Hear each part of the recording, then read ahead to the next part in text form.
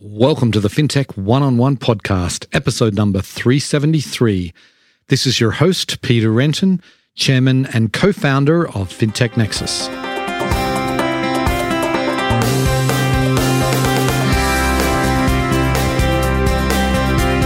Before we get started, I want to remind you about our comprehensive news service. FinTech Nexus News not only covers the biggest FinTech news stories, our daily newsletter delivers the 10 most important FinTech stories into your inbox every morning. And we have special editions for Latin America as well as UK and Europe. Stay on top of FinTech news by subscribing at news.fintechnexus.com/subscribe. Today on the show, I'm delighted to welcome Abby Levy. She is the founder and managing partner at Primetime Partners. Now, Primetime Partners are a venture capital firm that focuses on a unique population. They are focused on improving the quality of life for older adults. A part of their practice is focused on fintech. They have obviously a lot of healthcare type stuff as well. In this conversation, we focus primarily on fintech, obviously, and we cover a lot of ground. And Abby kind of takes us through many of the different verticals that have massive opportunities. Because let's face it, this is a large market that, has been all but ignored by fintech founders for the most part. It's starting to change. Most fintech companies are focused on populations much younger, but she goes through the different opportunities that we have. And this is obviously a population that is only going to get bigger. She gives us some stats around that as well. And she also talks about what it's going to take to kind of move the focus of fintech founders into this population. It was a fascinating episode. Hope you enjoy the show. Welcome to the podcast, Abby. So happy to be here, Peter. Thank you for having me. My pleasure. So let's get started by giving the listeners a little bit of background about yourself. You don't have a typical background for the people I have on the show, but you've had a really interesting career path. Why don't you tell us some of the highlights? Well, I am a by chance venture capitalist. And the by chance is that I backed into being a venture capitalist after having been a marketer and an operator and a founder myself. I studied languages in college and found myself in management consulting post-college. After business school, ended up in consumer products marketing, running product for a business called OXO International that makes kitchen housewares and kitchen tools. And spent most of my career working with either advising or in operating roles at brands, always on growth, marketing, and BD, until I got connected with Arianna Huffington, who was then editor at the Huffington Post. And she had written a book called Thrive, prior to which she'd written a book called The Sleep Revolution. And she wanted to turn it into a business focused on helping employers help their teams perform at their highest level. And so I joined Arianna as the founding president of Thrive Global, which is now a Series C-backed business that continues on in the employer well-being space. And as a startup co-founder, recognized that's one of the most challenging jobs there is. Continued to be involved in the business, but moved over to SoulCycle, where I was running our digital products. And all the while had a personal issue that I was trying to solve, which was around how my father, who had been retired for 20 years, how he could spend his time meaningfully. And I say this because he's not a one percenter, doesn't play golf. And I started kind of down this exploration of what happens to us when we age, and we kind of age out of our jobs. And I was really disappointed with the answer, which is basically we have an entire government system set up for older adults. We have healthcare system. We really don't have an infrastructure around other types of experiences and products for an older population.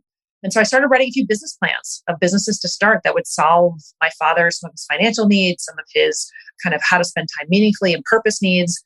And then I really forget who it was, but a friend of mine said to me, Abby, instead of starting one of these businesses, what if you started a venture fund to fund dozens of these businesses? And so that's how I became an accidental venture capitalist through, I'd say, necessity. As part of my journey, when I was talking to a good friend of mine, telling him I was going to start a venture fund focused on our older population, he's like, gosh, that's what my dad wants to do. And I'm very lucky that one of my friends, John Patricof, had told me that Alan Patricof, who's been an investor for 50 years, he is not an accidental venture capitalist. He is a legendary, in fact, sometimes called the grandfather of venture capital. that he was interested in the same space. And so I knew Alan already because he was a board observer at Thrive Global, having invested in the business. So we knew each other professionally, and now we knew each other in terms of interest area. So that's how we started Primetime Partners together, which is a seed to Series A venture capital fund focused on products and services and technologies that address the population 50 plus. Before we go on, I'd love to get a little bit more detail about Alan because a lot of people may not know him because he's past his prime, shall we say, as far as when he was a major force in Silicon Valley and what have you. So tell us a little bit about his journey. Well, I would absolutely say he is not past his prime, and he would agree that he's going to live to be age 116. Okay. He's walking the New York Marathon this fall, going to Burning Man this summer, and he just published his memoir called No Red Lights, which is a fantastic book for all listeners, whether you're an investor, a founder, or just someone interested in business. But Alan's journey was really, I don't know, but many listeners might be familiar with one of the largest global PE firms called Apax Partners. And Apax is a huge, tens of billions of dollars of assets under management. But what most people don't know is that Apax actually stands for Alan Patricof and Associates. So it actually bears his moniker as the founding partner of Apax.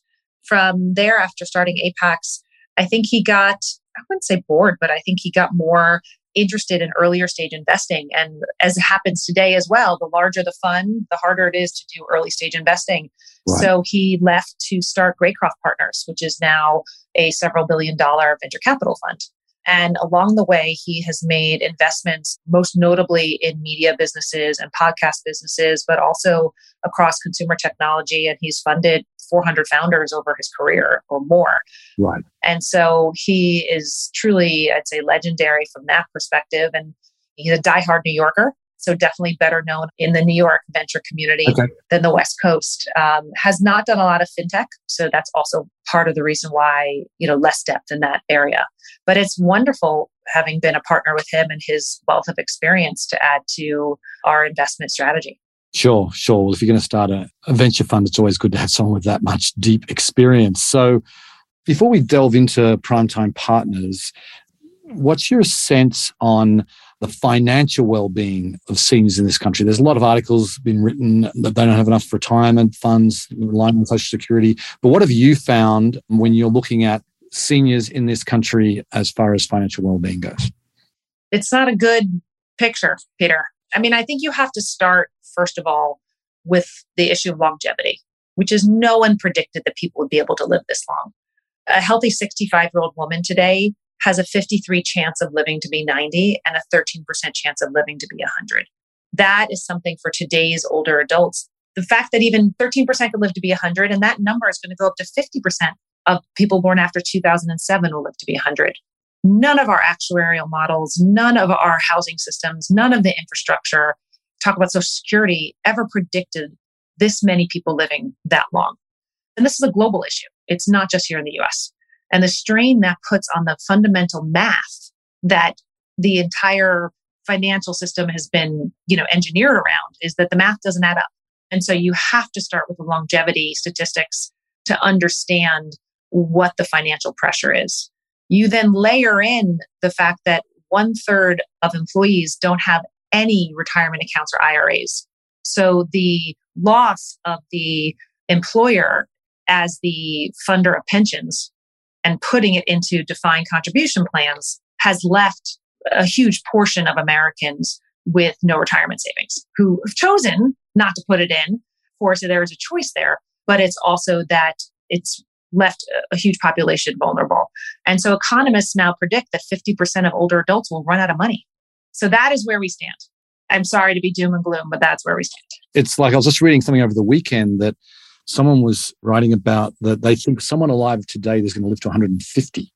I mean, if you get someone to 150, the average age is going to continue to grow as we get better at solving diseases and that sort of thing. It's urgent now, and it's only going to get more urgent, it feels like, as time goes on. So given that, as you point out, there's not a whole lot of attention being paid by entrepreneurs to this age group. But why do you think that we don't have a whole slew of fintech companies focusing on this massive market? I think 2 reasons. One is I think there is a perception that the government is going to step in with a social layer and take care of everybody. Japan has the largest aging population in the world. Largest percentage of their population is older. Yeah. And the government largely funds, they fund healthcare, housing, and there's a huge social safety net. So I do think people assume the social safety net's going to capture older Americans. And so that makes it less enticing for people to start private sector businesses if they think that there's just not money on the private sector side. There's only, there's money on the government side. So I think that's one reason. I think a second reason is that it wasn't really a personal issue for many founders. Many founders start businesses for issues that they personally can identify with. Right. And the people coming out of my alma mater, Harvard Business School, they're not thinking about the average American's, retirement issues. It's just not top of mind, when you've got Web 3.0 and a bunch of other high growth type businesses. And I think COVID has changed that. In fact, I can see it in our numbers of founders we're seeing. All of a sudden during COVID, every person became a caregiver of some sort. Whether you're helping grandma FaceTime her doctor for the first time or helping someone pay their bills online because they can't go to the post office, people really understood on a personal level. I mean, not directly, but in little bits and pieces, we're seeing founders focus on these problems like never before, Peter, because it became personal. And it was an unfortunate byproduct of COVID that we all started taking care of our older generation in a different way.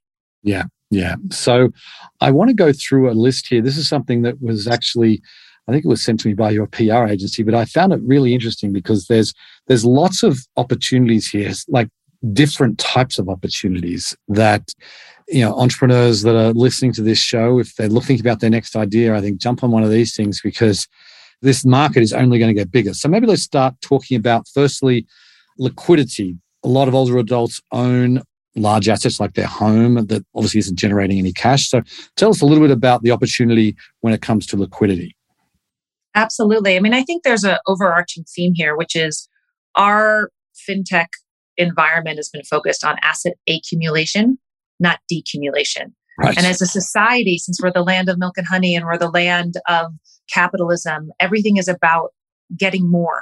And so our whole financial services system is about asset accumulation. In fact, the fact that people make money on AUM, by definition, it's on accumulation. But the reality is that if you're doing a really good job of managing your financial security and your financial future, you will have a very thoughtful asset decumulation strategy. You build it up, and then the second half of your life, you take it down. And that process of going up and down is not what our system's set up to do. It's really only set up to go up.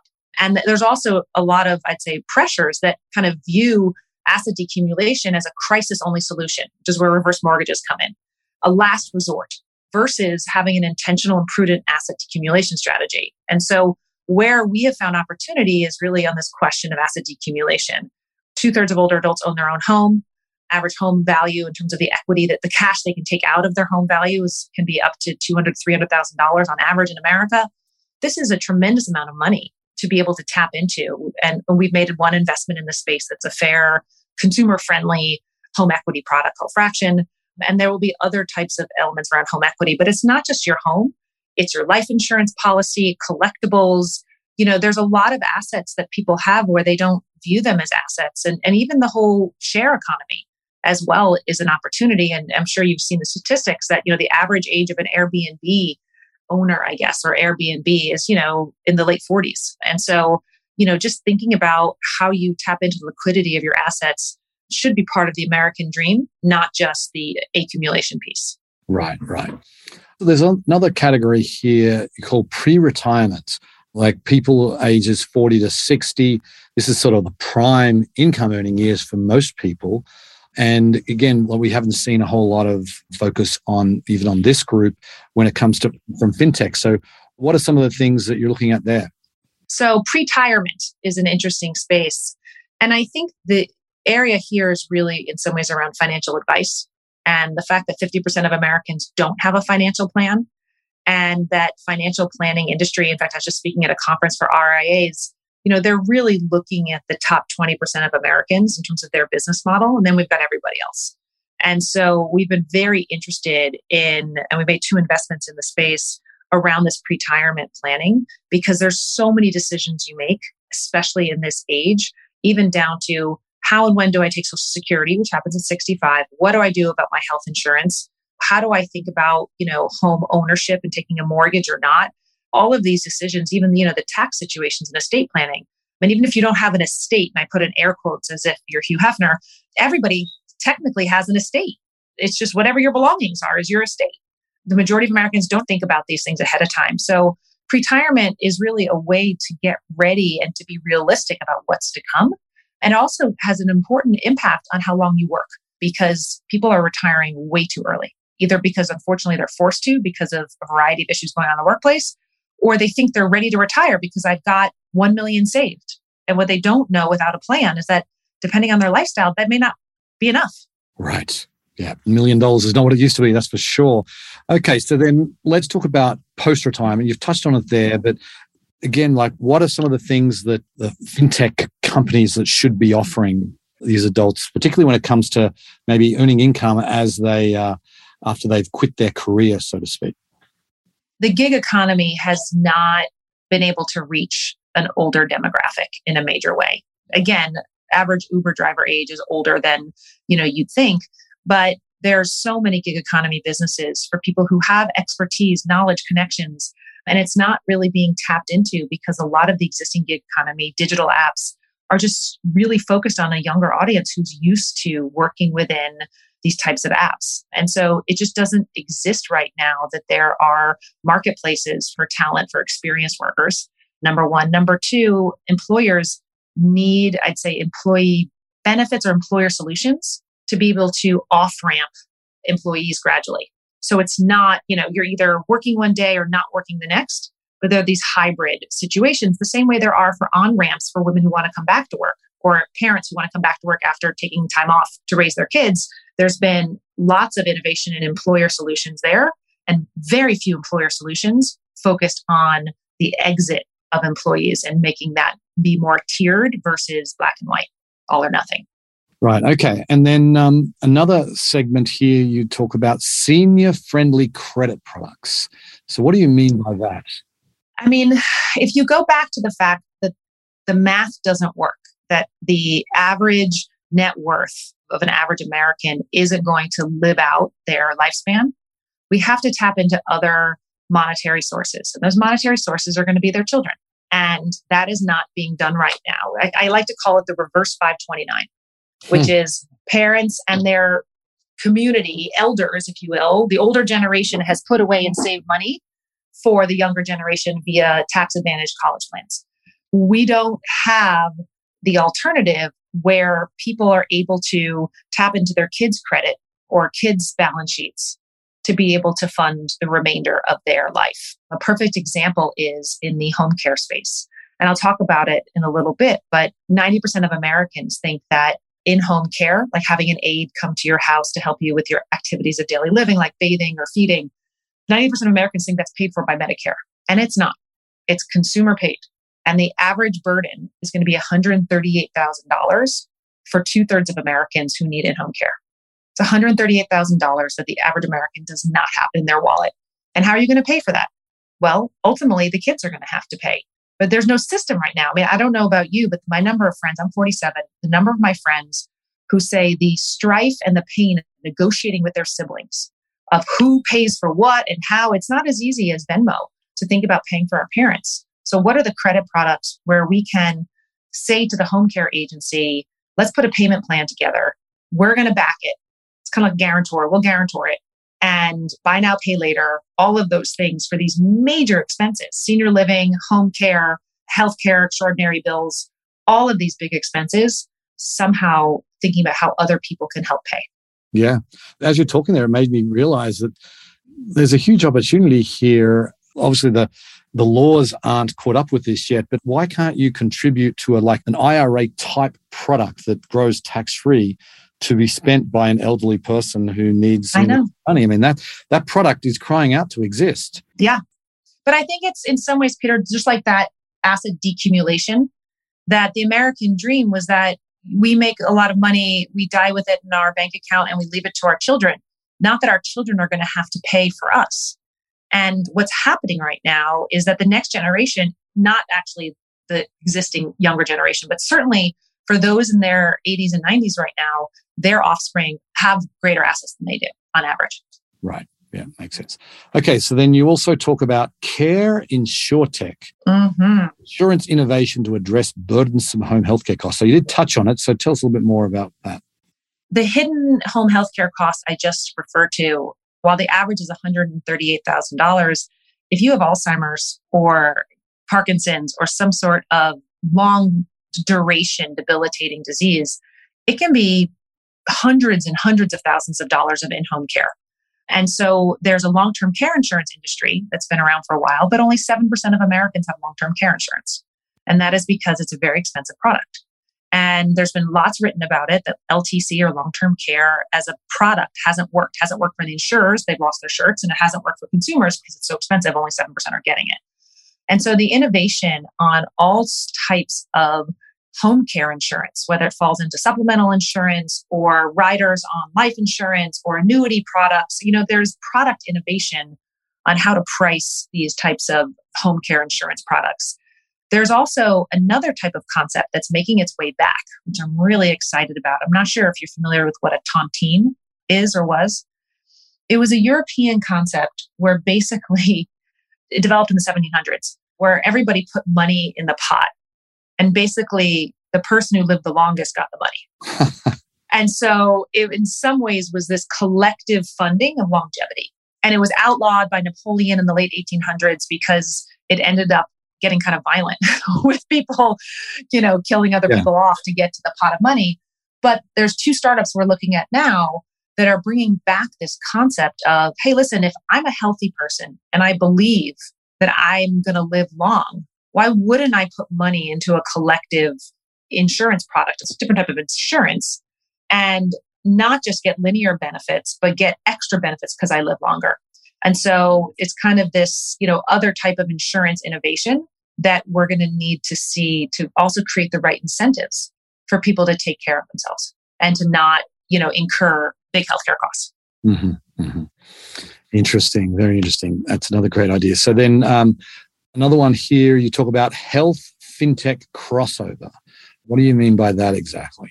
We do a lot of work with health plans, Medicare Advantage plans, and other types of health plans, United, Cigna, and all of the biggies. And they have always been focused on their medical loss ratio, which is really looking at how they keep people healthier for the premiums they get from employers and individuals.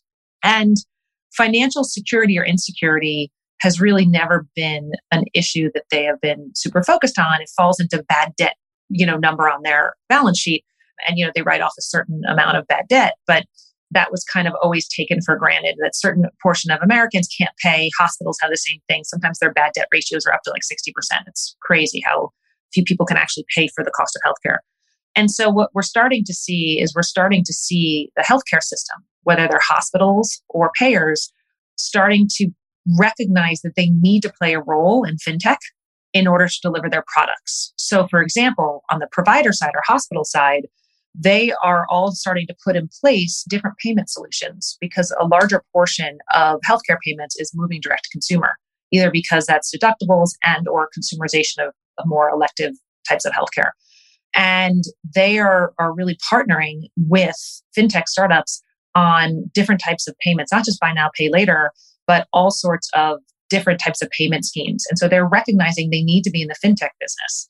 Mm-hmm. You might find this fascinating, but still for hospitals, only 25% have digital payments. 75% are still send you a bill in the mail and cross their fingers and hope you pay. Yeah. So the whole payment side of healthcare delivery is ripe for innovation because they're leaving so much money on the table. And the same thing on the payer side, what they're most interested in is the financial stress. Because if they have a patient or a plan member who's worried about being able to afford a procedure and they don't get the right procedure because they're worried they can't pay for it, that drives their healthcare costs up because they go to the hospital because they didn't get the right procedure. Mm-hmm. So they're starting, and I'm seeing this in my conversations with payers, they're starting to recognize, hey, we need to play a role in affordability and payments, or else people are going to go to the hospital and it's going to really drive up our costs. Right.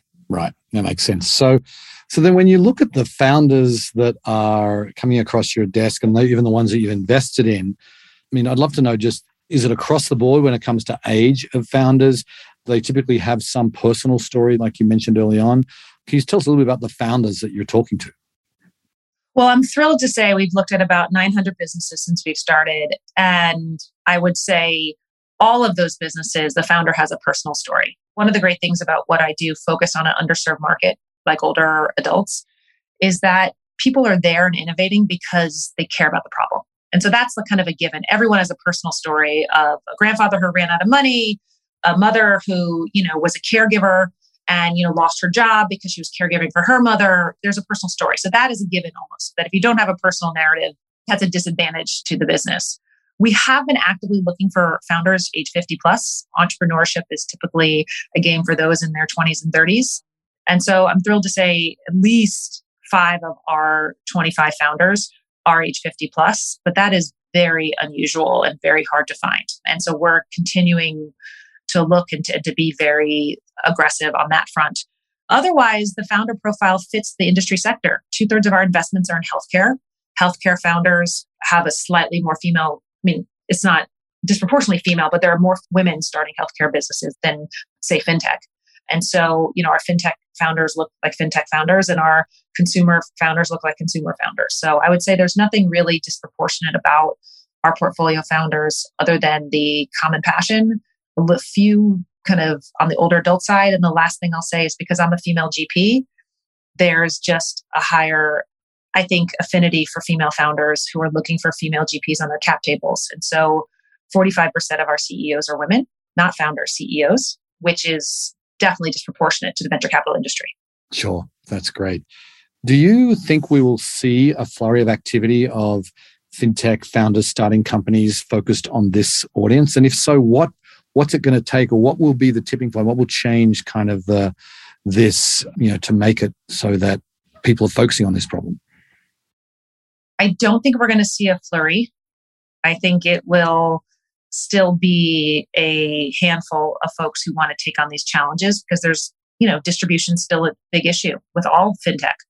But the D2C fintech that's kind of emerged over the past decade, especially what's going on in the market right now, I think you'll see a lot of D2C stuff slowing down a bit while the incumbents with their big brands and distribution are going to be the ones innovating. I really do think that's going to be happening in a big way. I do think this payments kind of side of things is going to continue to be, and it's already seeing it. You're seeing it across all payments. The whole payments industry has continued to grow rapidly. So I think that's going to happen in the spaces around older adults and aging. But I think it's slow going in a way because we're just at the beginning, Peter. There's skepticism on whether this audience is valuable and whether this audience can be reached and try new products. And those, I'd say, stereotypes or ageist points of views still persist. But I will tell you, in my conversations with large insurers, they are very focused on this population because it is the largest wealth transfer of a generation. And when those life insurance policies are collected, they absolutely want to get the next generation. And the same thing with the banks. They are seeing, the credit unions are seeing their customers pass on and they want the next generation. So I think a lot of the innovation you'll see either because they're acquiring startups, partnering with startups, or building the ideas themselves are going to be driven by incumbent enterprises. Interesting. So last question then, can you paint us a vision for what you see as a healthy future for fintech focused on senior population? I'll comment, there might be a few attributes. Okay. One attribute is that it's not one population and that we see businesses, particularly fintech businesses, understanding that this is a very heterogeneous market. Right. So single women in their 50s are different from married couples in their 80s. Mm-hmm. And right now, our system treats them all the same. Point one is starting to have innovators understand the subsegments and design products for those subsegments. It's happened in neobanks. There's a neobank for every community these days. In fact, there's one we just invested in that's a neobank for kind of pre-retirement folks called Sagewell. So I think we're going to see that sophistication of segmenting the market as one aspiration. And I think a second aspiration is to be able to understand, because the math doesn't work, trying to squeeze the same amount of a financial outcome from an individual when longevity and lack of retirement assets don't help them. We're going to have to get creative. Like, as you said, why can't we contribute to other people's IRAs? Like we're going to have to figure out some things that change the rules to help the math work better. And then the last thing is we need visibility. We need founders who want to take on an issue and shout from the rooftops. I mean, if you think about what has happened with Silicon Valley's love of Bitcoin, think about it. It just became a phenomenon, right? And everybody knew about it because there was the marketing and the visibility behind it. I was on a panel at the Milken Institute in LA a couple weeks ago, and they went down the panel of some very senior folks in retirement industry, and they asked each of us, what's your wish? If you could wave a magic wand, what would you want? And I said, retirement and saving for retirement needs a new PR campaign. Yeah. Nobody talks about it. No one wants to do it. It's kind of like eat your broccoli. And we got to change it. Like you want to live independently and have a flourishing 70s, 80s, and 90s. Okay, you're 25, get on it. Yeah, the trouble is you're 25 and you can't imagine being that old. No, but that's why it needs a serious marketing revamp. It does. It needs a PR campaign, as you say. So anyway, Abby, really fascinating chatting with you. Great to learn more about your company. And best of luck. It's a growing industry. At least you don't have to worry about that. You're not, this segment is going to continue to grow for a long time to come. Absolutely. Thanks, Peter, for the time. Okay, thank you. Fintech entrepreneurs like to talk about total addressable market, or TAM. Let's face it, there's no bigger total addressable market when it comes to audience segments than the senior market, and it is going to get bigger every year, probably forever, certainly for a long, long time. As time goes on too, seniors they've already had the pandemic where they've sort of been forced to learn how to use digital banking services. So I think there's probably a bigger receptivity now than ever before. And keep in mind, as people age into the senior years, you're going to have much more tech-savvy people coming in. So, if you've got a fintech service that can really be targeted to these people, I think you've got a potential massive, massive market to enjoy. Anyway, on that note, I will sign off. I very much appreciate you listening, and I'll catch you next time. Bye.